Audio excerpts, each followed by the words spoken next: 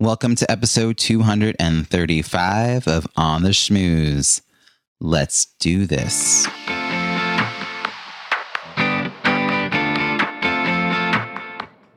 Welcome to On the Schmooze, the podcast that highlights talented people from different fields, explores how they built strong networks, and overcame challenges on their way to becoming successful leaders. Now here's your host, Robbie Samuels. My wife is sitting at our kitchen table, scrolling through Facebook when something catches her eye, and she starts to laugh out loud. A moment later, she calls me over to read the post, and when I do, I'm confused. I had never heard about the hashtag Target Dress Challenge and needed some context to appreciate how clever this post was. This surprised my wife. Her feed had been flooded with posts about hashtag Target Dress Challenge over the last few days.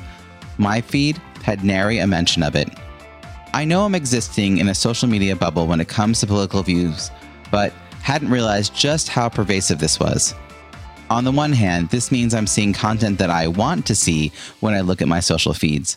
I'm catching glimpses of my friends' lives and we're sharing a common language, common worldviews, and common challenges. The downside is that I know how critical it is to diversify our networks because our most innovative ideas will come from the edges of that network. Opportunities will also come from those places where our worldview and experience overlap a bit with another person or community's worldview and experience.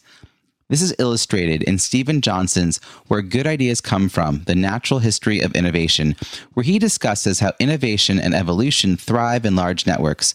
Quote, studies have shown that the most creative individuals have broad social networks that extend outside their own organization and hence get new ideas from many different contexts, end quote. But without some effort, I believe there is great potential to miss out on the benefits of being part of large networks. Your challenge for this week: explore hidden gems of knowledge and know-how within your larger network. Start by creating a mind map of your personal learning network, PLN, the people or organizations you connect with to learn from their ideas, questions, and reflections. Put yourself in the middle of a sheet of paper or screen and draw lines to specific topics you've experienced in or would like to learn more about. For each of those topics, list the people you would go to learn about or discuss these topics. Pick someone you know fairly well for each of these topics and ask them what other topics they are passionate about or very experienced in. The other topics they know about are hidden gems when it comes to learning new information that may create opportunities for innovation. Try this and let me know how it goes. Now, onto this week's interview. Today's guest believes everyone deserves to do what sets their souls ablaze, and it's her mission to help them do just that while not burning out. She's a keynote speaker and virtual MC aimed at helping people love their work, succeed on their own terms, and live a life they love. Her clients range from Fortune 500s to nonprofit associations, with her keynotes focused on boosting success and happiness. Teams that want their profits to grow alongside their personal fulfillment and authenticity are drawn to her energy, style, and actionable takeaways. She is a certified professional behavior analyst, which means she pairs her executive leadership and sales experience with behavioral science to understand what makes people trust, buy, and connect. That coveted knowledge is a powerful and often lucrative competitive advantage for her clients. She knows happy people are successful people and is on a mission to help individuals become their own joy generators. Please join me in welcoming Rachel Sheerin. Da-da, da-da. Robbie, I'm so excited to be here. Thank you for that intro. It's awesome. You're awesome. Thanks for joining us from your home office in North Carolina. Love that you're here. As you know, this is a show about building strong networks, and the context is leadership. So tell me, how do you define leadership, and when did you realize you had the skills to lead? I love this question. And Robbie, I just want to get permission from you and listeners out there. Can I define what isn't leadership to define leadership? Is that okay with you? Because you know me, I like to rebel a little bit. And I will tell you that when I started to think about leadership, what I realized was I had a bunch of preconceived notions about what leadership was supposed to be. And then maybe like a lot of your listeners and maybe your own experience, you got to a level of either knowing a lot of leaders or growing into yourself as a leader. And then you realized hashtag, what the heck is this, right? You think you have no idea. And I used to think leadership was, I think it was an exalted position. I think it was very others focused. I think that it was very, I used to think leadership was a title and was the goal. I thought that, I grew up in a big, strong Italian Catholic family. And I mean, the hierarchies are real in my culture, in my family. And when I think about the leader, I think about the boss, right? And who doesn't want to be the boss? And bosses get things done and they've got respect and they get to, eat first at the dinner table, which as a chubby kid was always kind of important to me. And I will tell you, leadership, now that I realize, yes, leadership is others focused. It's very, I think if you do it well, that phrase servant-hearted leadership. I think that the joy you get from serving others is that leadership. Yes. But I would say instead of others focused, leadership is very self-focused. And that's, I think, one of the biggest distinctions and eye-openers for me was it's not about others. It has to start with me. And leadership's a verb, not this idea. And leadership isn't, I have immense respect for people in powers of positions, but that doesn't mean that if you're in a position or have a title, that you're a leader. And that distinction, I think, it also kind of helped me separate from the fact that leadership wasn't the goal. Leadership was a journey. And I was not meant to start out as the best leader I was ever going to be, but I'm meant to grow into it.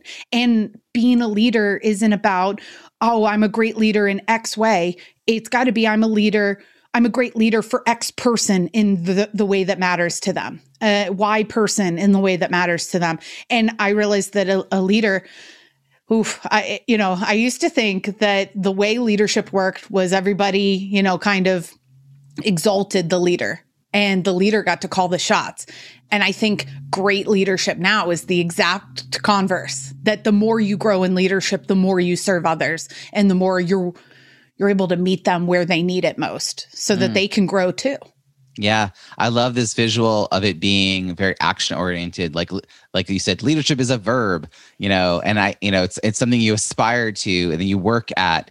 And I also think you're right to mention all the ways it's not, because we do get fed these sort of messages and internalize them and then try to embody those messages. And then we go to therapy about it. Yeah, totally, Robbie. And you're like, yeah. So anyone listening out here, you can skip all those steps if you just listen to Rachel, No, but it's true that, our messaging comes probably early on. So I'm actually kind of curious, when did you start to realize you had some of the true leadership potential, the capacity? Did someone see it in you? Did you recognize it in yourself?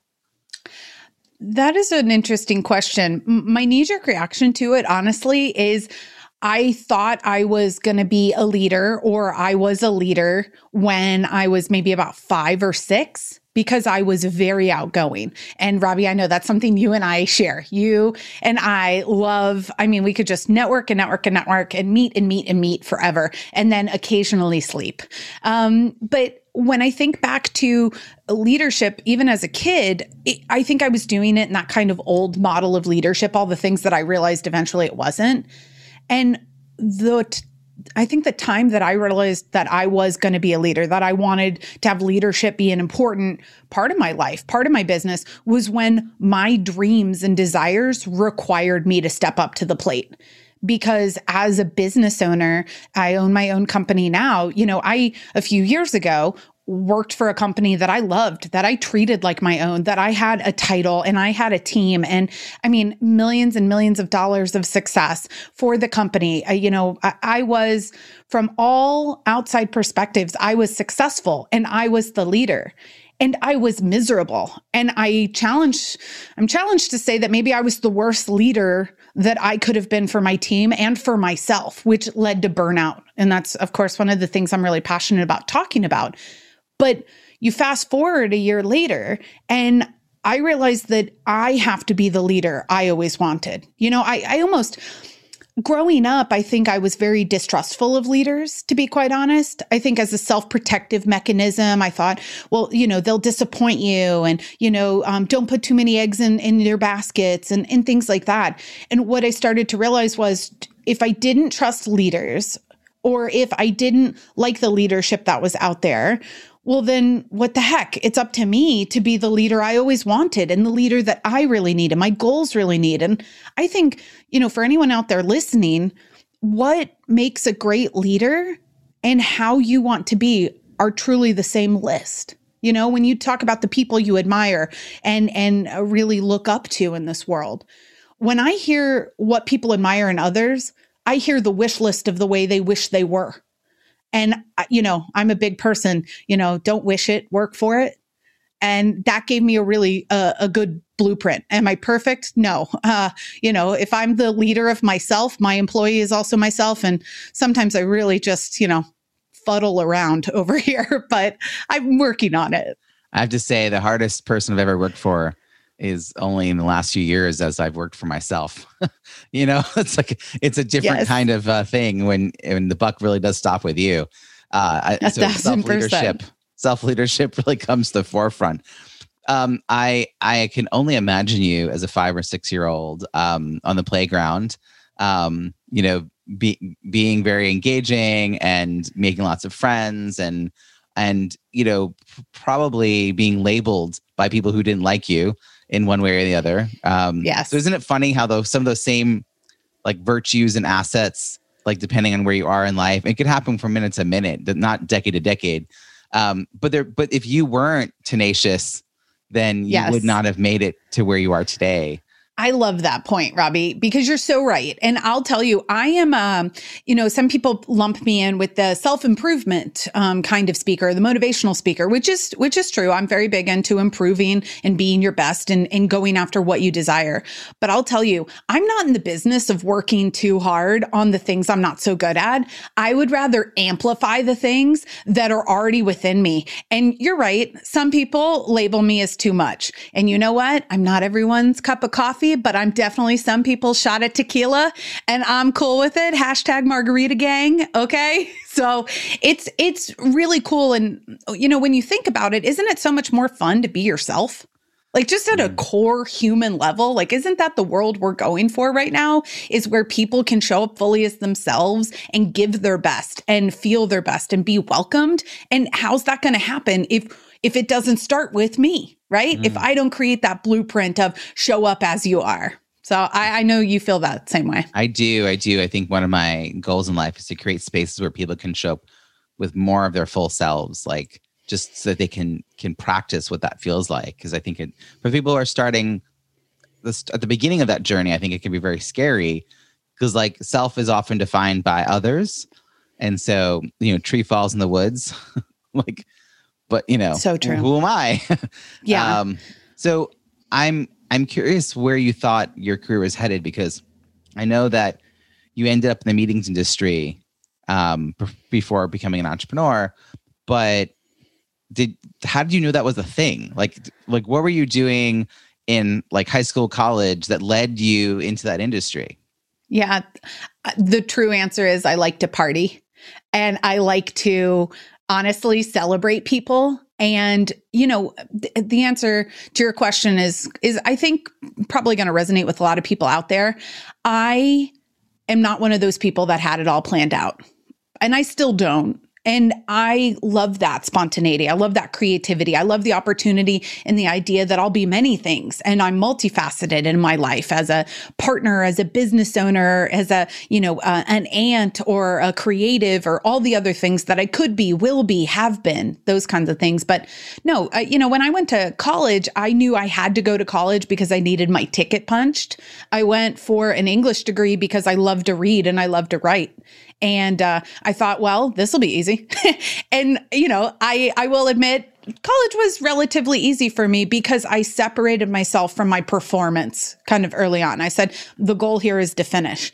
And when I think about my career, the reason I got into the meetings and events industry really was because I liked to celebrate. I liked to party. And I was working a job that I was quite good at. Technically, I was learning a lot from this huge serial entrepreneur and was really interested in it. I had, had some stints as an antique bookseller. I had, tried the law school route. Turns out law firms, not for me.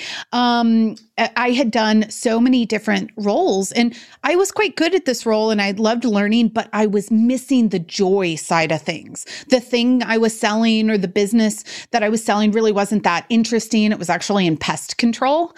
And this gentleman, I know it's so wild. I've had like hundreds of jobs, Robbie, and some of them last a day and others last, maybe a few years. But it's one of those things where I said, okay, I really value the learning, but I just missed the joy.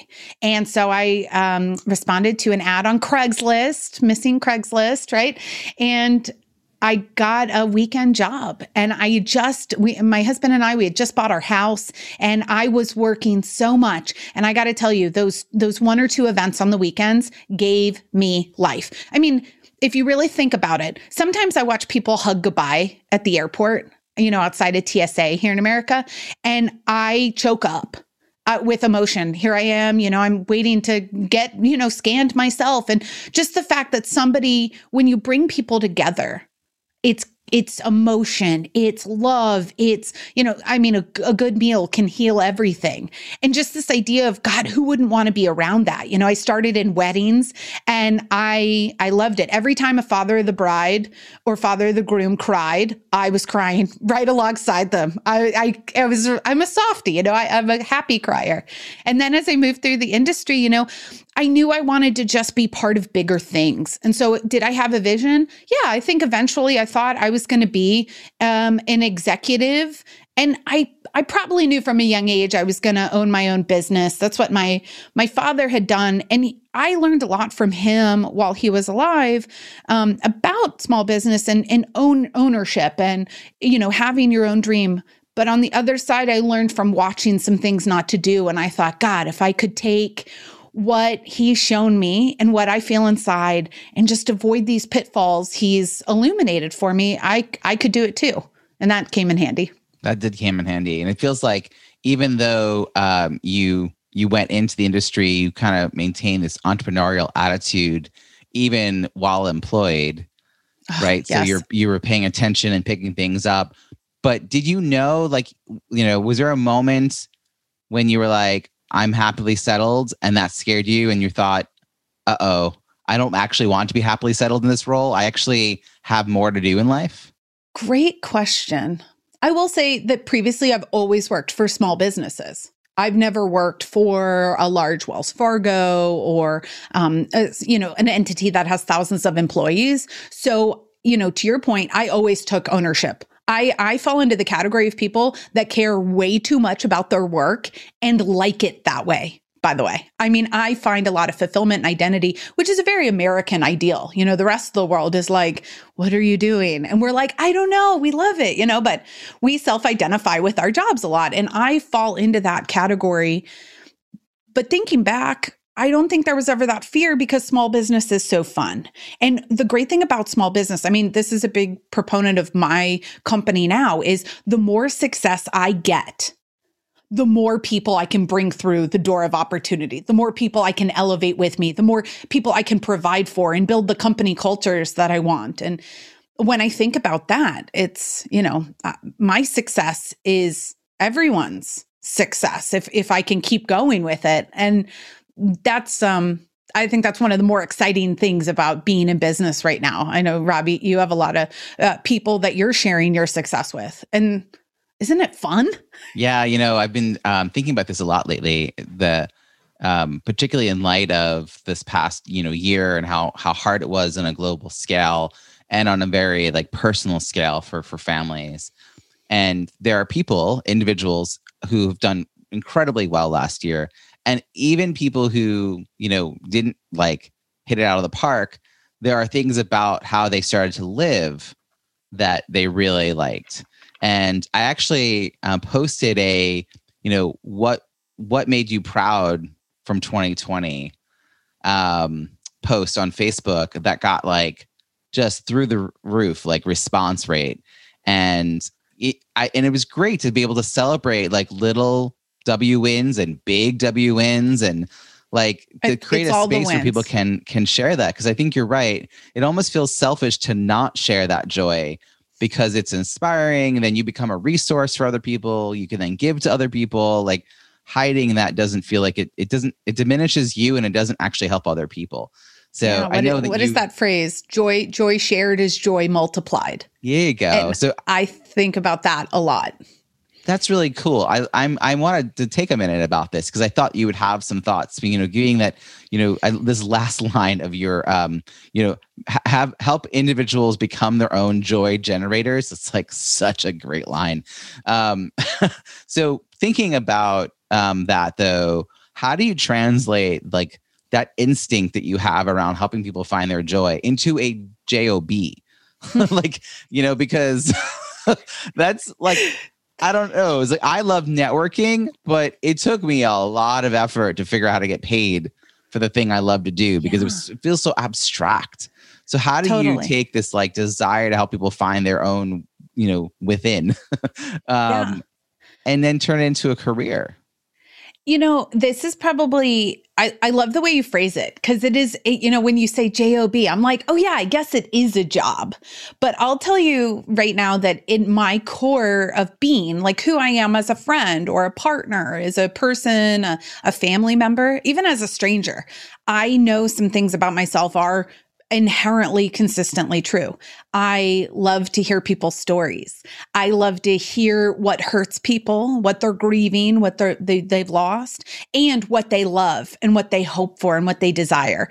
And I also pair it with being very good at sales and being somebody who can advocate my best ideas, which, by the way, I love to say in a lot of my sales training that I do for teams, I often start with the ops team or an internal facilities team, an engineering team, people who traditionally, as I lovingly like to say, are anti-sales.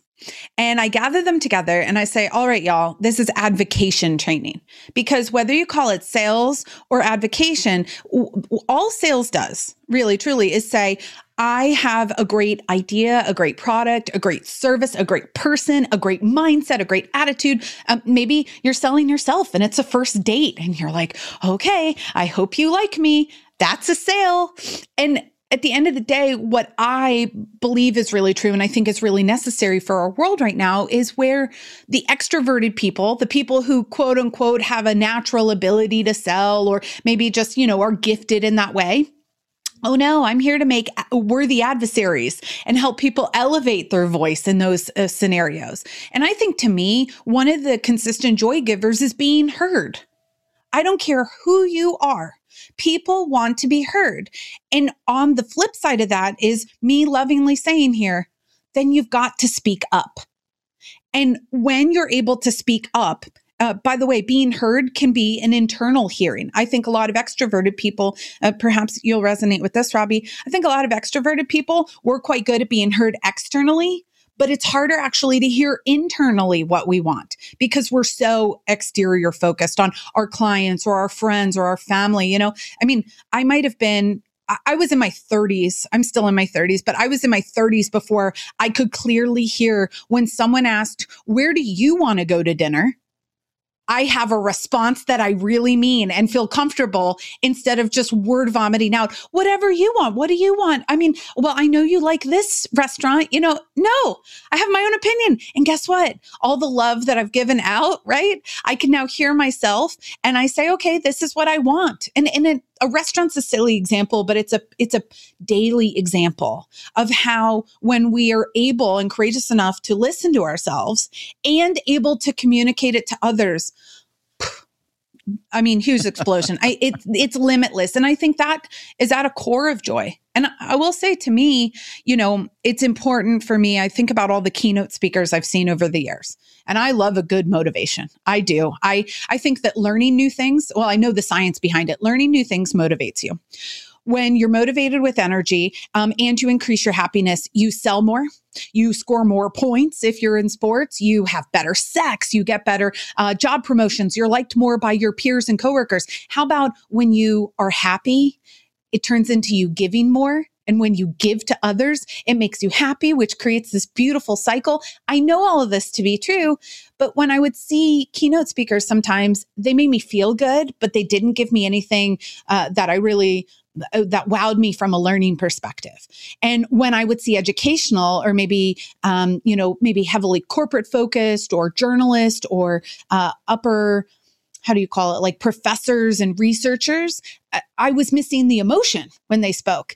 And that's where I think when it comes to me, what's important is you've got to have the science to back it up. You've got to have the personal experience to back it up. I speak on my topics because I have thrown out a 6-figure job while throwing laptops and cursing my way out the door, where I threw out my reputation, my industry, my income. I bless my husband, King Sheerin, as I like to call him. I walked in the door and I said, "Babe, I quit." And he goes, "All right.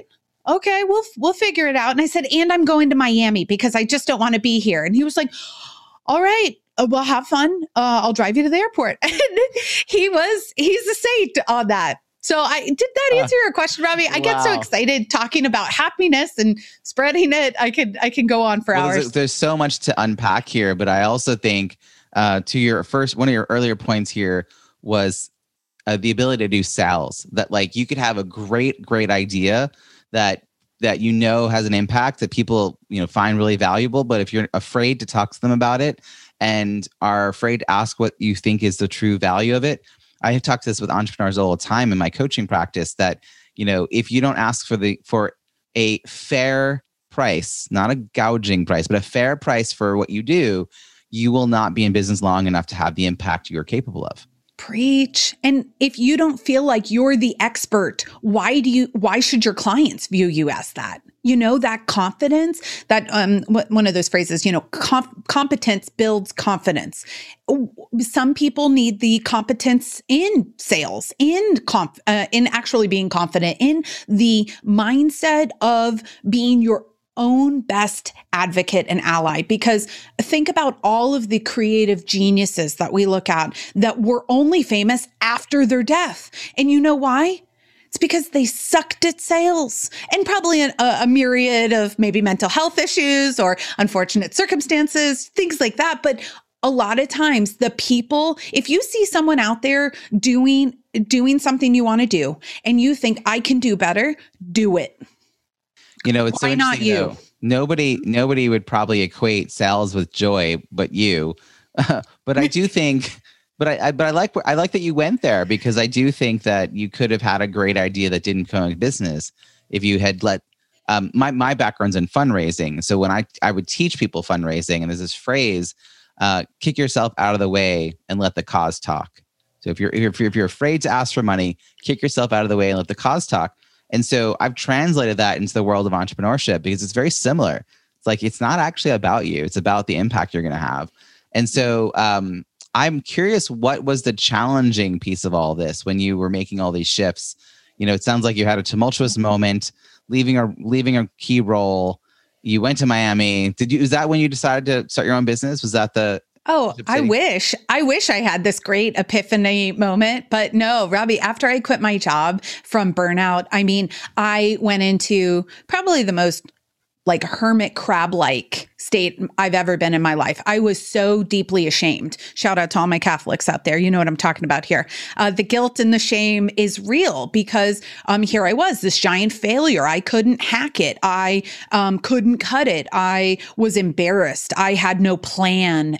All these narratives were going on. Oh, and by the way, the reason that I was feeling so burned out was because I was a fraud anyway. And who was I to think about it? And I always knew I'd fail as a leader, and I could never keep a job for that long, and all this stuff that you tell yourself which unfortunately is completely unedited. And so, you don't have an editor reading over the 40,000, 60,000 thoughts we have a day. If so, I know what my editor would have done, redline all of it and be like, this is BS. This is a total lie. This LOL, seriously, no, they could have edited, but it was maybe about 6 or 8 months later, to be honest. And, some of what some of what I would share with your listeners right now is really look at the things that you're skilled in, the things that you're passionate in, and the things that you wish the world was like. And if you can find, I have a download on my website that if you can find the Venn diagram of where that meets in the middle, by God, you found your calling. And that's where I said, you know what? I never want somebody to experience burnout. I never want somebody to leave a job they love, a career they love, a team they love, a company they love. You can burn out from your own company, right? Your party of one company. I never want somebody to love their work like I did and then lose that love, because in great work comes great impact and great influence and great legacy. And hell, let's call it what it is. Great income, great stability, great generosity, all these wonderful things. And I felt so robbed of that. And I also knew, sales and, what would it look like if the introverts of the world could speak up in a meeting and say, actually, I have something to contribute, while all the extroverts at the table actually listened and didn't have their own fears. And, and that's the world I'm trying to build. I'm trying to build a world where I'm not the only plus size woman on stage or plus size person on stage. I'm trying to build a world where the opening keynote, isn't an old white guy. And my joke is, hey, listen, I love white guys. I'm currently sleeping with one. But at the end of the day, I want more voices. And if that's not the world that I'm building, and if that's the world that I want, then my actions and my calling and my offerings, they all culminate with that.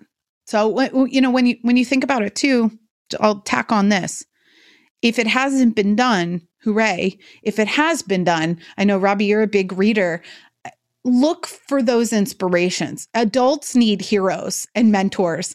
And, I remember I loved Henry Ford as a kid. I wanted to be a race car driver for a time, all this stuff. And I was super into him. And Henry Ford has some great quotes. He's got some incredible success. Y'all, he's also an anti-Semite, or he was, and the second I learned that, I thought, oh my God, and I was devastated. And, then my old fears came up and said, this is why you don't trust in leaders and, all this kind of stuff. Y'all, take what you need from people and move on. Not everybody has to be perfect. I have a totally random aside, but I just recently learned why you can have the car in any color you want as long as it was black. The reason is that black was the only color that dried fast enough at that time to be produced at the rate that cars were coming off the line. Absolutely genius. Absolutely genius. I mean, the marketing spins. All of it. Yeah, take what you can from it. I mean, Dr. Seuss has a shady past, and yet, we all grew up on it. So totally. I hear Warren Buffett's a bad tipper. All right. Don't take, no. I know he only tips 10%. He hasn't tipped with inflation rising, unfortunately. But here's the thing, Uncle Warren, hey, listen, I'll take a ride on the jets. All right. Marquee jet for me is okay. So because you were in the meetings industry, were you introduced to the world of speaking through that? Because I know a lot of speakers that I've met didn't realize that was a career. Like they were doing it without realizing it, like they could keep doing it and get paid. Did that click quicker for you as you were moving into your own, I guess your own business, because you knew people who did that? No, where I figured out, I will tell you, I'm in the camp of, wait, that's a job. And I'll tell you the moment that I learned it, I was going to my therapist. Her name is Jenny. And Jenny asked me when the last time I felt individual joy was. And individual joy, as she defined it, was joy and happiness, not based on how people react around me, but how I truly feel inside, influenced either internally or externally. And I'm embarrassed to say it took me weeks to come up with that, Robbie. I was in such a dark place. I was so burned out. I was a stranger to myself. I couldn't hear myself inside. And what came to mind was there's a band from Worcester, Massachusetts that I love. And their name is Bane. They're not a band anymore. They were in like the hardcore punk rock metal variety. And the thing I loved about Bane was they weren't the best musicians. They're definitely not the most attractive band if you decide to Google it. The thing I loved was the lead singer, what he said between songs. He would tell me that, that things were changing and I didn't have to accept it, that I could be the exception to the rule, that the reasons, not rules, make you strong, that, if the world is going a different way, that you could just invest in yourself and that you could be all in, and it was worth taking the risk and taking the shot.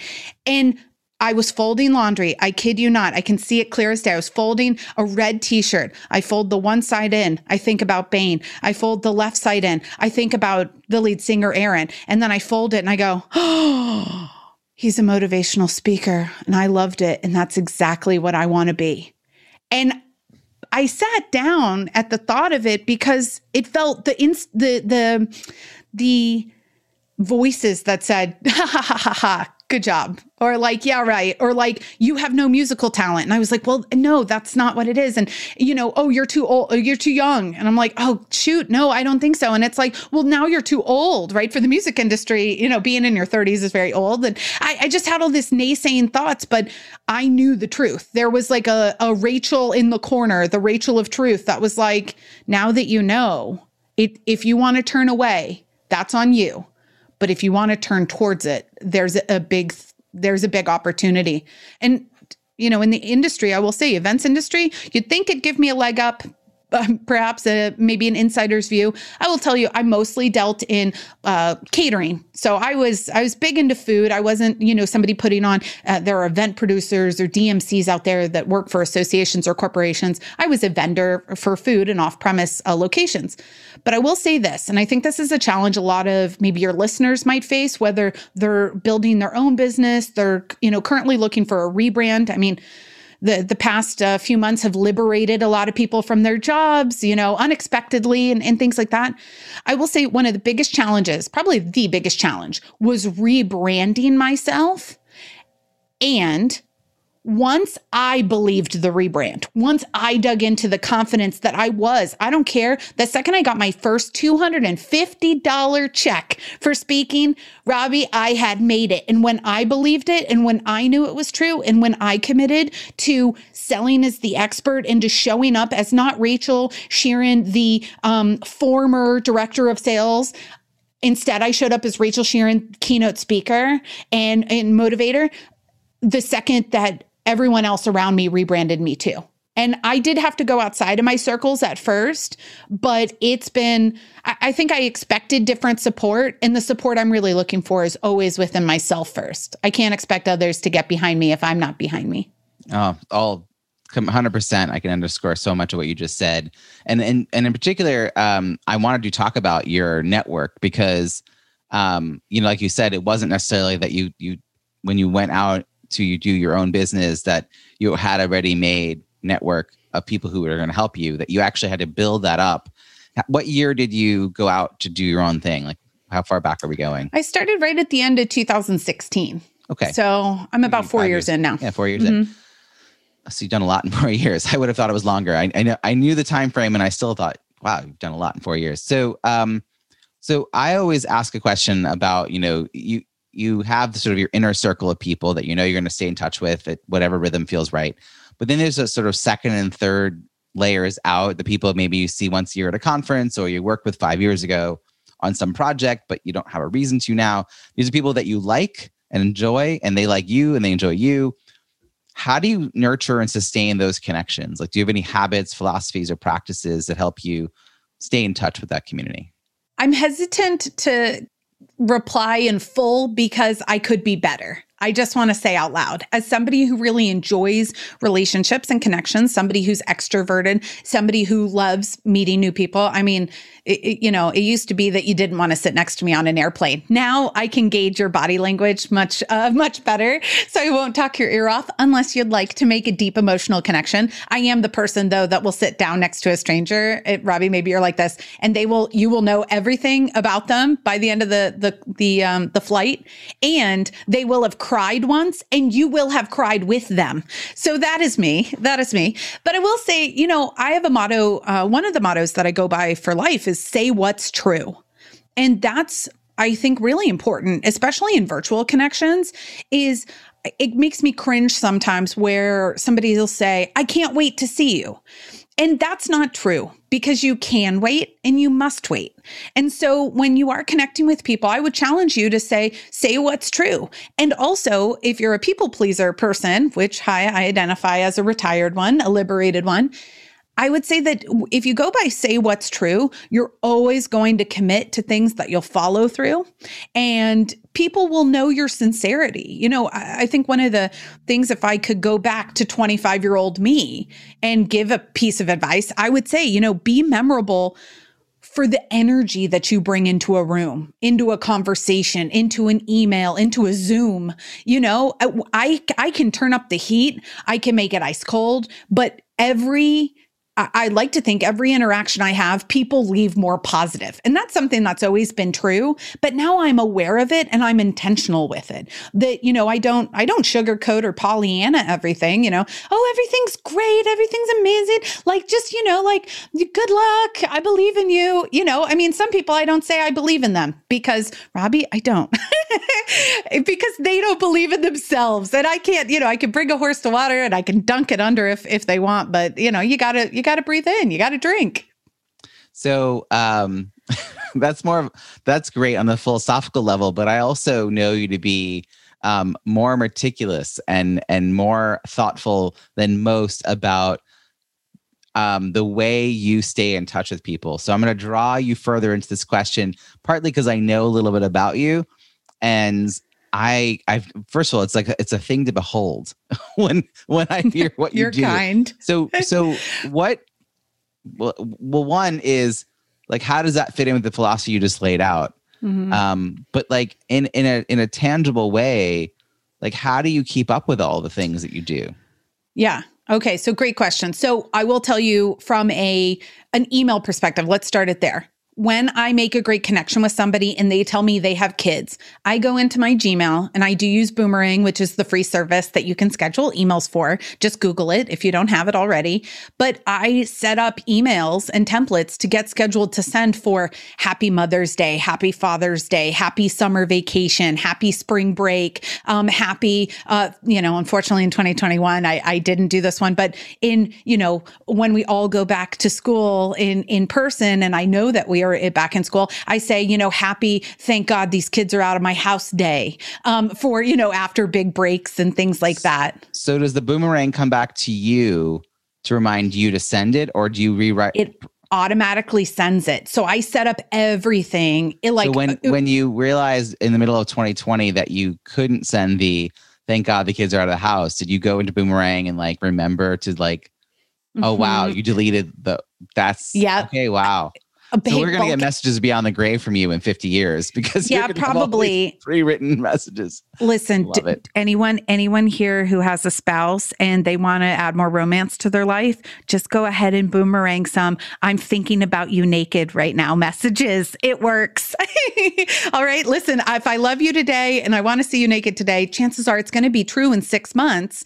And it really will. It'll make someone's day. Think about those people right now that you see, or maybe you see them on social media. Maybe that they've, maybe you haven't even talked to them. Maybe I just heard through the grapevine that one of our industry leaders has been laid off. And this is kind of a titan in the industry. And I thought, wow, this poor gentleman. And so you know what? I went in and I boomeranged a message for a month from now, because I might talk to him. I might not. He's not on my daily rotation. He's not a client of mine. He's just somebody I respect in the industry. And I'm going to share with him an article that I read, and it's about blooming after 50. And that's not something that I personally have experience with yet, but this is the kind of motivation, and say, hey, listen, I read this and I thought of you and how you had reinvented yourself, because this would be a maybe third or fourth reinvention for this gentleman. And you know what? Because it's a fresh wound right now. How about, let me just say out loud to anyone out there who's grieving or has lost somebody very recently, or maybe not so recent, but it still feels fresh. Grief is a funny thing that it messes with time. I can be transported to the day I lost my dad. I can remember the day before I lost my dad so clearly. And just because he's been gone now a little while doesn't mean that it's not still fresh. And I will say out loud, I live by the 3 C's.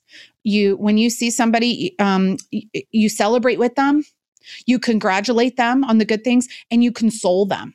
And consoling happens. It's like someone has a baby and you do the shower, and then maybe you come over and you see the baby.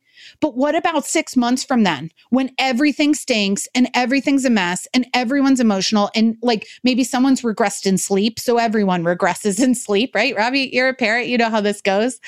But it's that kind of stuff. It's showing up in those ways and not turning away from people's pain.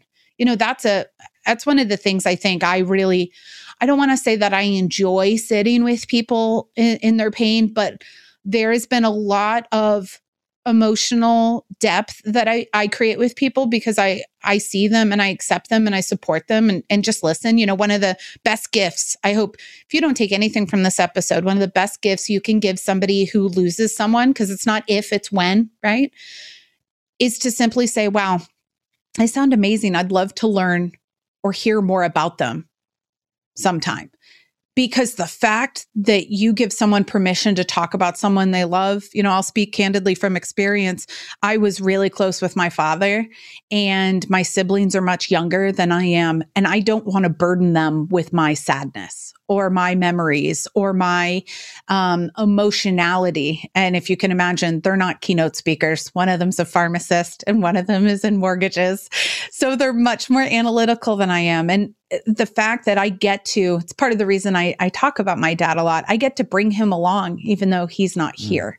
And to be able to share that is a really big gift. In the time that we have remaining, I'm before I get to the next question, which is really the last question, you're a big gift giver to the point where your accountant had to call you on what percentage you were putting into gifts. I love a gift. I know you love a good gift, and they're not like generic things. How long have you been following a practice of gift giving as a part of building your network? Probably since I was about 3 and got crayons and could color. I mean, the fact that when you give a gift, I think most people don't expect it and they love it.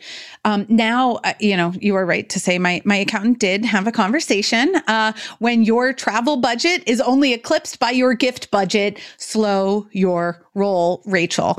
And I will say, I think about gifts in 2 ways. I think about, okay, well, like, how can a gift represent, something that I want to encourage in my clients or in people I know, something that will surprise and delight, to use that Disney term. Robbie, I know you're a big subscriber to that. But also too, something that represents my brand really well. Like, you can't see it, but my, those listening, if you ever stream an event with me or see me in my studio, it is brightly colored. It is fun. I talk a lot about margaritas in my narratives.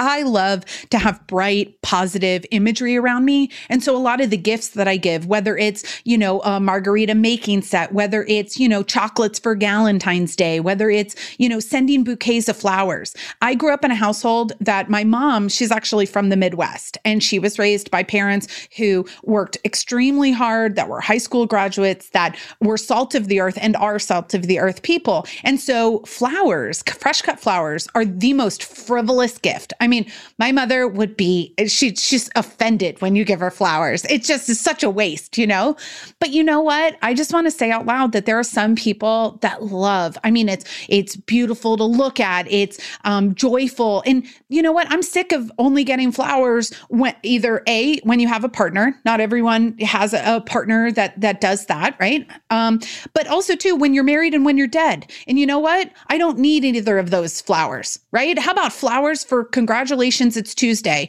or like welcome to May, or, hey, listen, Robbie, you're getting me emotional, because is there anything more beautiful or loving to hear the words, I thought of you when I saw this? Yeah. And that's what gifting does. And it doesn't have to be complicated. I love buying out huge store. Like, if I see something from West Elm that's on clearance, and that's like just this cute little glass palm tree, or a poster that says, be nice, like those things, I'm happy to buy them and be frugal about them as well. So yeah.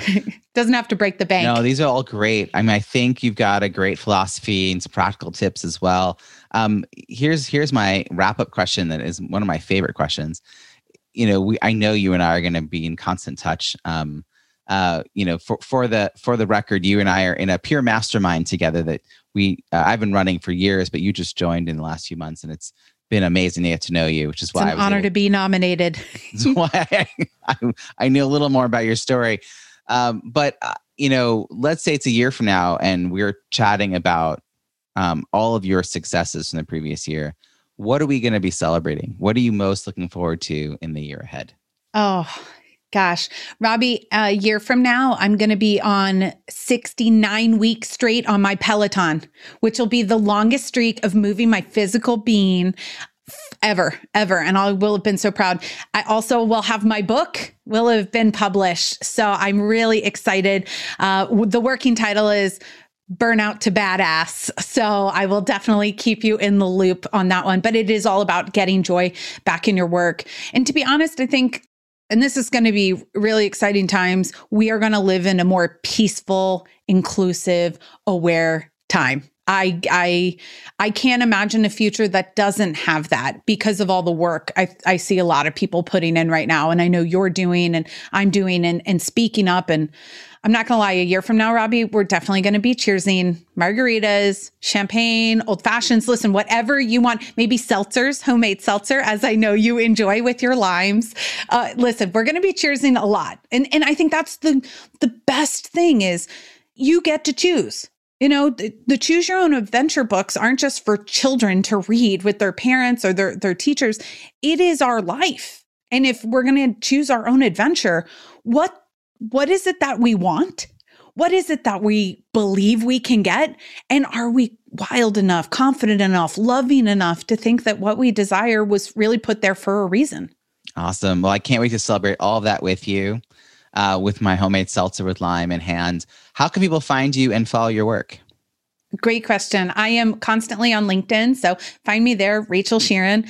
If you want to see pictures of my cute dog and my hot husband, I post a lot on Instagram. I'm at rachel.sheerin on there, but I also have a weekly motivational email that I send out. You'll get episodes of my podcast, F This S. That's exactly what you think it is, delivered weekly too, if you sign up for my newsletter. Thanks for asking. Absolutely. Well, thank you so much for joining us for this conversation. Thank you, Robbie. I hope you enjoyed that interview with Rachel. Such a pleasure to speak with her and learn about her leadership journey. What is your key takeaway from our conversation? Something you'll put into action this week that you'll benefit from for years to come. Share what resonated with you in the show notes at ontheschmooze.com. Look for episode 235.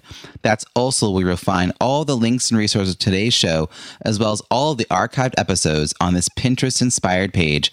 Reach out and let me know which were your favorite interviews. I'm restarting a dinner mastermind series that I hosted for several years in the Boston area. Each month, I'm inviting 6 to 8 participants to join me for a 2-hour Zoom. I'll facilitate a discussion based on questions shared by that month's participants. This is a great way to explore new topics and meet new people or deepen connections with people you've already met. If you'd like to be considered for the guest list, email me at robbie@robbiesamuels.com to learn more. Also, if you're on Clubhouse, find me at Robbie Samuels and click on the bell in my profile so you're notified when I'm hosting a room. I'm experimenting with times of day and plan to have recurring events on a variety of topics. If you enjoyed this episode with Rachel, please share it with your friends and don't forget to subscribe for free so you don't miss next week's show. Are you a fan? That's awesome. I'd love to read your review on Apple Podcasts. It's easy to find our page at itunes.ontheschmooze.com. Thank you in advance and look forward to connecting again next week. We'll be interviewing another talent professional who's achieved success in their field or industry. I'll ask probing questions to get them to share untold stories about their leadership journey and how they built and sustained their professional network. Until then, have an amazing week.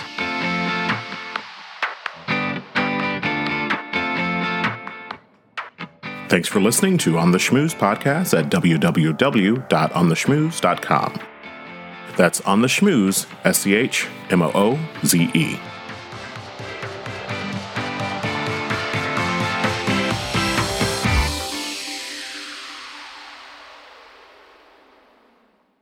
This podcast is heard along the Marketing Podcast Network. For more great marketing podcasts, visit marketingpodcasts.net.